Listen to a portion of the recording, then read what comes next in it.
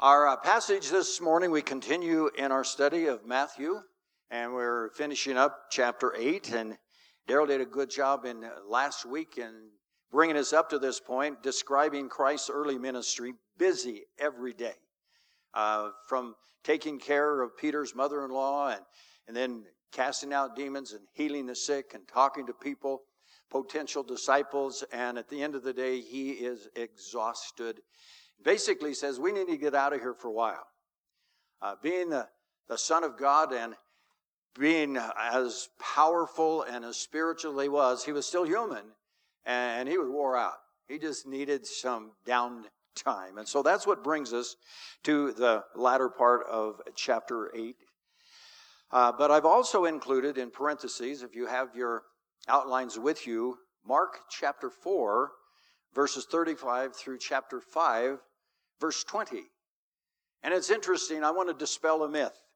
When I was in Bible college and seminary, they showed us how that the people who don't really believe the supernatural element about the Bible, they want to explain everything away without God's divine intervention, said that Mark, not really the Mark of the Scripture, but someone that they ultimately identified as Mark, wrote the first gospel, the Gospel of Mark. And then later on, Matthew and Luke used the Gospel of Mark as a basis for writing their Gospels. So they added to it, they emphasized it, explained it a little more. That's why Mark is short, relatively. It's got 15 real chapters and a little bit in chapter 16 that are also included in the Scripture, where Luke has 24 chapters and Matthew has 28. And so you would expect for the description of these events would be concise in Mark and then be much broader and explained and expounded upon more in Luke and in Matthew. But just the opposite is the fact. In our passage, we're just going from chapter 8, 23 through 34. That's 12 verses in the Gospel of Matthew. In Luke chapter 8, he covers the same series of events in 18 verses, and in Mark, supposed to be the concise one, the abbreviated one, he has 27 verses, more than twice as many as we have in Matthew. So that's why we're going to be looking at Mark as well, because he adds details and explanation that we don't have in Matthew, which indicates that God is the author ultimately of all the Scripture. And you can't figure it out. You can't pigeonhole it. You can't analyze it from a human perspective. God reveals what he wants to whom he wants to, through whom he wants to, according to his own glory. So, what we look at here, and when I first looked at that, I said, who designed this? Who cut these passages into segments that we'd preach from? And then I realized it was I. The elders asked me to do that last summer, and I didn't realize I'd be preaching this section because it has 4 different, seemingly unrelated episodes in this one passage. But the more I studied it, I realized that, hey, these represent 4 different ways in which people respond to Jesus Christ. That's why I call it responses to the Master. And a couple of them are really bad, and a couple of them are pretty good. One of them is real good. And so as we look at it, and as I go through this, I'd like for you to consider, what is my response to the Master? I've encountered him. He's had claims on my life. He's revealed things to me. How do I respond? So that's what we're going to look at, these different responses to the Master. The first one, and I encourage you to kind of follow along in an outline. It's in the bulletin. The tentative response of the rescued disciples. As we studied last week, it was at the end of the day that a whole bunch of people came to him. And that's when he was casting out demons and he was healing the sick and having amazing ministry. And now here it is at the end of the day, and there are things that need to be done. So, we look at these disciples, beginning in verse 23 down through 27. Now, when he had got into the boat, they decided, we need to get out of here. The Master's wore out. and he needs some rest. And he got in the boat, the disciples followed him, and suddenly a great tempest arose on the sea, so that the boat was covered with the waves, and he was asleep. Then his disciples came to him and awoke him, saying, Lord, save us, we're perishing. And he said to them, Why are you fearful, O you of little faith? Then he arose and rebuked the winds and the sea, and there was a great calm. So the men marveled, saying, Who can this be, that even the winds and the sea obey him? Their response was one of amazement, actually we'll see. Well, let's turn to Mark. If you can do this, put a place mark in one place and in another so you can go back and forth, because we're going to be looking at both passages, because Mark gives us details that Matthew does not.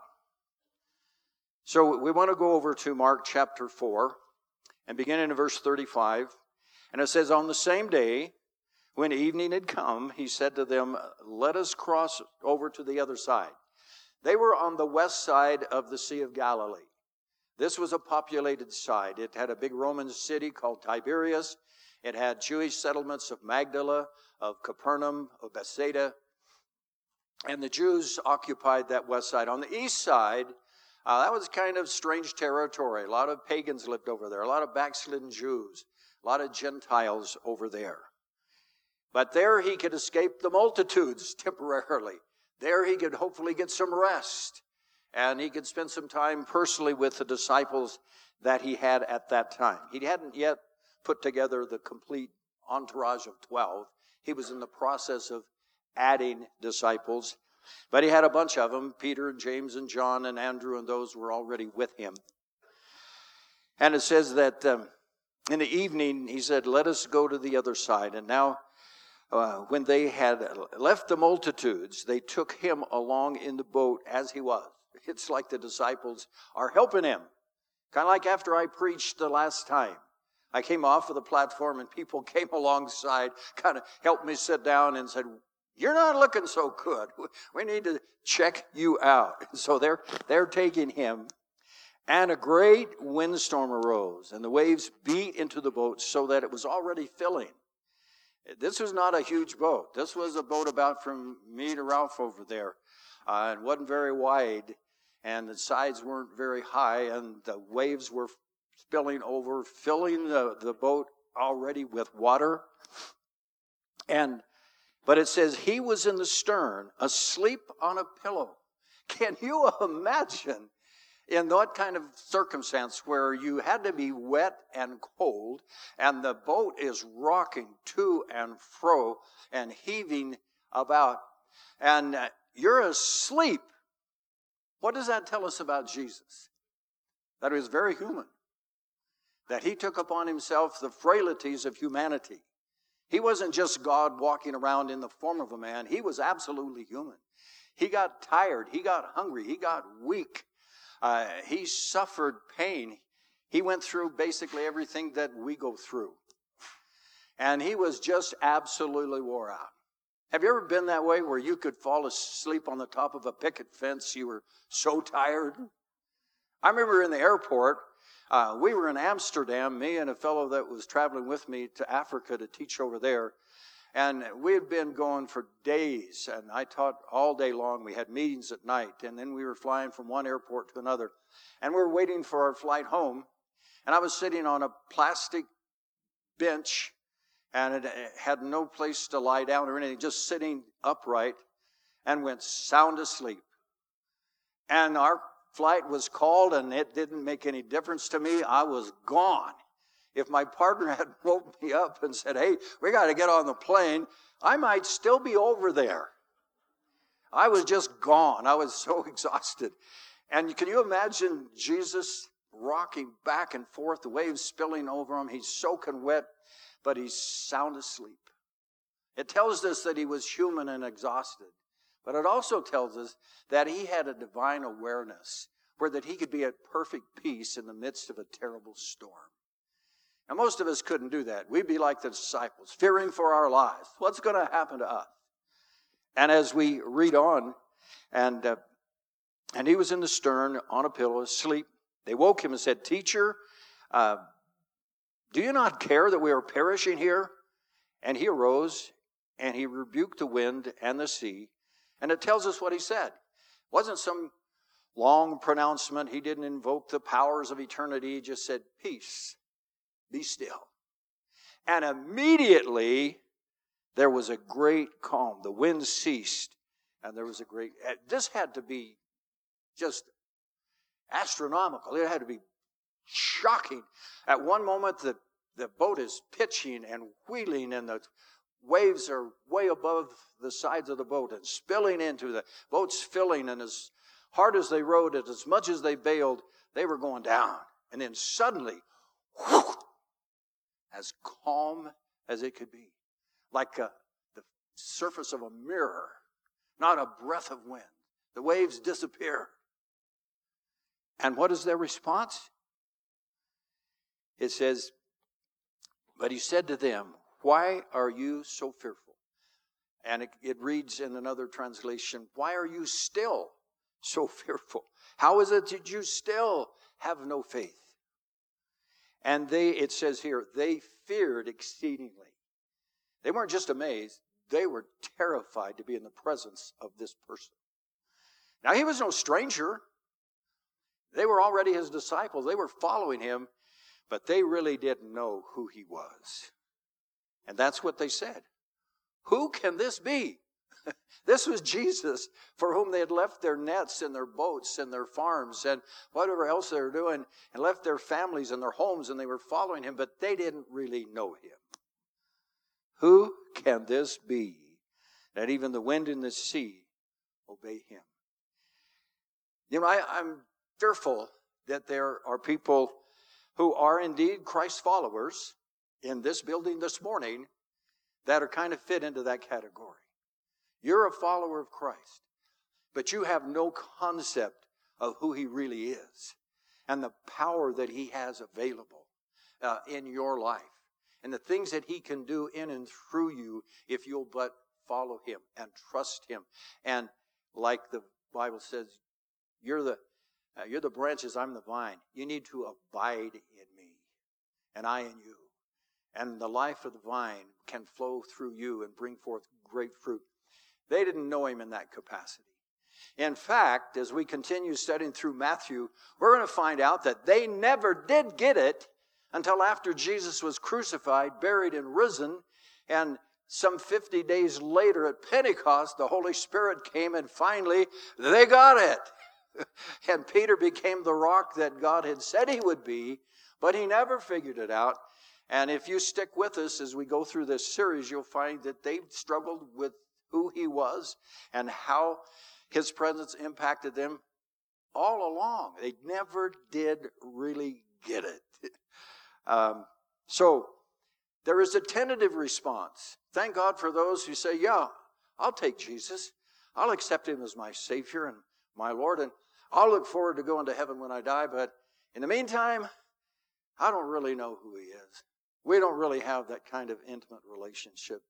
I have not come into a realization of the person of Jesus Christ and all of the fullness and everything that entails. That's one response. The second one is the fearful response of the negotiating demons. Because as he gets over to this land, as I said, this was different. The east side of the Sea of Galilee was infested by pagans and Gentiles and backslidden Jews. And so, as we go back to Matthew chapter 8, verse 28, "And when he'd come to the other side, in the country of the Gergesenes," also it's the Gadarenes, same people, same place, only using different names, "there met him 2 demon-possessed men, coming out of the tombs, increasingly fierce, so that no one could pass that way. And suddenly they cried out, saying, 'What have we to do with you, Jesus? You are the Son of God. Have you come here to torment us before the time?' Now, a good way from them, there was a herd of many swine feeding. So the demons begged him, saying, If you cast us out, permit us to go away into the herd of swine. And he said unto them, Go. So when they had come out, they went into the herd of swine, and suddenly the whole herd of swine ran violently down the steep place into the sea and perished in the water. I've been to the Holy Land many times, probably 8 or 9, and been on the other side of the Sea of Galilee, and it's exactly like it describes. On the rest of it, it slopes kind of slowly into the lake itself. And there aren't any cliffs, there aren't any steep places, but on the eastern side, the hills come down steeply right into the water, still do. And there was this herd of swine there, and the demons negotiated with Jesus. There's no faith on their part, but they're just trying to survive and not being punished before their time. Let's look at Mark and see what he has to say in chapter 5. Down through verse 13, he says, When they came to the other side of the sea, the country of the Gadarenes, and when he come out of the boat, immediately they met him out of the tombs, a man with an unclean spirit. Matthew mentions 2, doesn't he? 2 men. But here it just mentions 1, and that's not unusual in the Scripture. In Jericho, Jesus is met by 2 blind men in one passage. But in another, it says it was 1. His name was Bartimaeus. And he did for him especially, not negating or eliminating the other one, but one was more powerful, one was more prominent than the other. And so Mark concentrates on the one who was more fierce, more powerful, more ungodly, more dangerous than the other. And it says this one was dwelling among the tombs, so that no one could bind him, not even with chains. This is not even with chains, steel chains, because he had often been bound with shackles and chains, and the chains had been pulled apart by him, and the shackles broken in pieces. Neither could anyone tame him. You can imagine this man who was possessed by not one but many demons, who ravished his body, who he became superhuman in strength, had been tearing chains apart, and they bound him, and yet he was freed instantly. He abused himself, cut himself, he hurt others. It was a terror. It was like a monster in their midst, and they could do nothing about it. And in verse 5, and always night and day he was in the mountains and in the tombs, crying out, cutting himself with stones. And when he, the man, saw Jesus, it was the demons within him from afar off, ran and worshipped him. Doesn't mean out of faith and obedience, but out of awe and of fear, recognizing who he was. And he cried out with a loud voice and said, What have I to do with you, Jesus, Son of the Most High God? I implore you by God that you do not torment me. And he said to him, Come out of the man, unclean spirit. And then he asked him, What is your name? And he answered, saying, My name is Legion, because we are many. A Roman legion at this time contained 5,000 men. I have no idea how many demons were within him, but we're not talking about 2 or 3. We're talking about hosts of demons. No wonder he was so conflicted, so uncontrollable, so powerful. Multitudes of demons from hell were within him. And he begged him earnestly that he would not send them out of the country. Now, if you compare this with what Luke says in chapter 8, he says, Don't send me into the abyss. The abyss, if you read in 2 Peter chapter 2, verse 4, it says that God did not spare the angels that sinned, but cast them down into a place called Tartarus, translated hell, where they would be reserved in darkness until the judgment of that great day. Little theology here, folks. When an unbeliever, an unsaved person dies, his body goes to the grave, but he goes to a place called Hades. It's a temporary place. You read about it in Luke chapter 16. The rich man died and opened his eyes in Hades. He was tormented there, but that's not a final place. It tells us in Revelation chapter 20 at the great white throne judgment that death and Hades will give up the dead that are in them. And everyone will stand before God and be judged according to his works. And those who are not written in the Lamb's book of life will be cast into the lake of fire, Gehenna, which is the final place of torment. Well, the demons don't go to the same place when they are condemned as unsaved people do. They go to a place called Tartarus. It's also called the abyss. It's called the bottomless pit. It's the place where the devil himself will be bound for 1,000 years during the millennium in Revelation chapter 20. And it's where these demons were fearful that Christ would send them. They knew that was their destiny. They know the Bible very well, far better than you and me. They know what God has said. They're hopeful that their champion, the devil, will somehow be able to reverse their destiny and they'll get out of it. But they know where they're headed. They're just saying, don't send us there now. Don't torment us before our time. Because once you get into the abyss, you don't get out. They would be there until the day of judgment when they were condemned and cast into the lake of fire. They don't want to go there.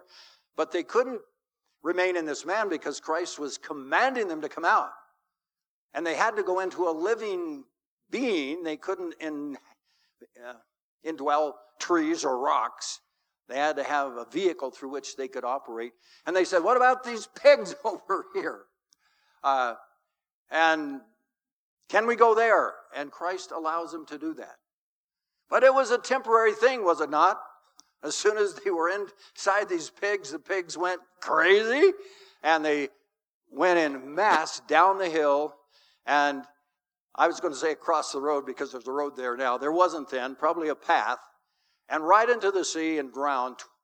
And if we read, time's getting away, so I'm not going to read everything that we have in Mark. But if you looked at Mark chapter 5, verses 1-13, you would find that there were 5,000 demons and there were 2,000 pigs when you read the latter part of it. It wasn't just a little herd of swine over there. And what were these, quote, Jewish people doing raising pigs anyway? Read the Old Testament. They were absolutely forbidden. They were the worst of all animals. You couldn't touch anything that came from the swine. You had to avoid it completely. Here they were raising them. And there were 2,000 of them, and they rushed into the sea, and they were drowned. And what do you think happened to the demons after the pigs drowned? They couldn't stay in the pigs. They had to have a living being to operate through. And I don't think Christ was going to let them go back into any human beings. I think they went to Tartarus anyway. They didn't want to go. Please don't send us there. But I think that trip down the hill and into the water was a temporary way to get where they were ultimately going, into the abyss. The negotiating demons. Are there any people like that? Absolutely. There are people that want nothing to do with God. They may have heard about Christ. They heard about the gospel. They write it off. No way. There are, like Richard Dawkins, a well-known atheist from England. Basically, he says, there is no God, and I hate him. Does that make any sense? I want nothing to do with him. I don't want him in my life, but I don't want to die and go to hell right now. Just leave me alone and let me go on my way. I don't think there's anybody here like that. Because if that were your attitude, you'd be home watching football or NASCAR or out at the lake or hunting the last day of this season or doing something else. You wouldn't be in a church that preaches the gospel, obviously. But my heart aches to know that there are people out there that are as lost as the demons who are headed for hell, and they want nothing to do with the gospel of Jesus Christ, though it could save their souls. Don't want to be that way. Then we have the negative response of the defrauded citizens. What did the people who were managing the pigs, how did they respond to that? We need to go back to Matthew. And we see in verses 33 and 34, then those who knew them fled, and they went away into the city and told everything, including what had happened to the demon-possessed man. And behold, the whole city came out to meet Jesus. And when they saw him, they begged him to depart from their region. Does that make any sense? They didn't want Jesus around, even though he had done something that they didn't believe was absolutely possible. That this man or these men were beyond hope. They didn't listen to anybody. They couldn't keep them bound. They couldn't keep them chained. They just tearing up everything, causing havoc everywhere they went. And Jesus, with a spoken word, cast out those demons. The man, if we read in Mark, we find that the man himself is absolutely changed. He is such that, I'm trying to find my place here. Hang with me.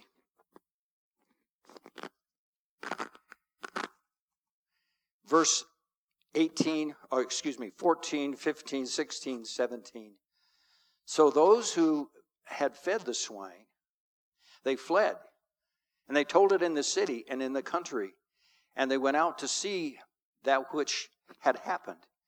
And when they came to Jesus, and they saw the one who had been demon-possessed, and had had the legion of demons in him, sitting and clothed in his right mind, and they were afraid. Those who saw it told them how it happened, and who had been demon-possessed, and about the swine. And they began to plead with him to depart from the region. They didn't just suggest that maybe he would go somewhere. They begged him to leave. This doesn't make any sense.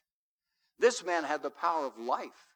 He had power over darkness. He had power over devils. He could do miracles. He could change their lives. This one whom they thought was absolutely incorrigible is now seated, fully clothed, in his right mind, at peace. And yet they say, Jesus, please go away. I believe that we have a whole section of our culture today that is of that same mindset. Jesus, you and your folks, you can meet in your holy hovels, clinging to your guns and your religion, but you keep your doors closed and you keep your religion to yourselves. We don't want you out here in the public square. You got no business affecting our lives. We don't want you in education because we have the way we want to educate the young people in this country. We don't want you in the marketplace, in economics, because we know how things ought to be run. And we don't want you in politics. We don't want you determining policy because we have an idea of how things ought to be. And we don't want you in the public square. We don't want to see your manger scenes. We don't want to see your crosses on the hillside. You get in your boat and go away. Because we want to abort babies whenever, however, to whomever, at any time that we want to, and we want it to be paid for. And we want to redefine marriage, and we want to redefine human sexuality, and we want to educate children as we choose, and we want to promote the things that we feel that are right, and promoting pornography, and human trafficking, and all sorts of horrible things that destroy our very essence of our culture, of our heritage. And their attitude is, you folks, you're Jesus, and those who follow him, you get in a boat and you sail away. Please, leave us alone. Let us do what we want to do. Because after all, it affected the whole society. There were those who owned the pigs, and they lost 2,000 of them. There were those who tended the pigs. They lost their jobs. There were those who farmed the land and provided the food. They lost theirs. There were those who butchered the pigs and slaughtered them, and those who tanned the hides, and those who sold the products. And their whole life would have to change if they followed Jesus. They couldn't do that anymore. So please, Jesus, you and your bunch, get in your boats and sail away.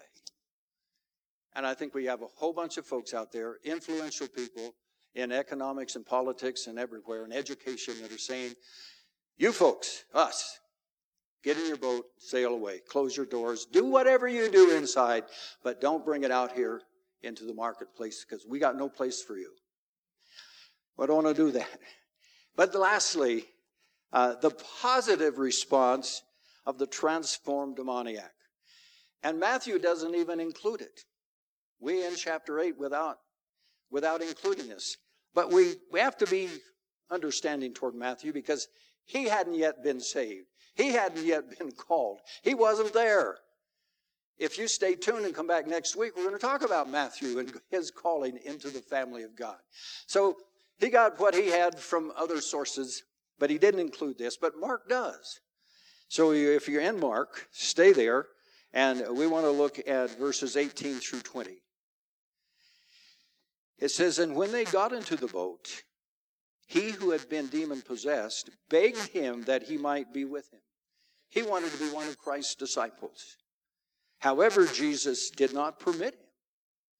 But he said to him, "Go home to your friends and tell them what great things the Lord has done for you and how he has had compassion on you." And he departed and began to proclaim in Decapolis and all that Jesus had done for him, and everyone marveled.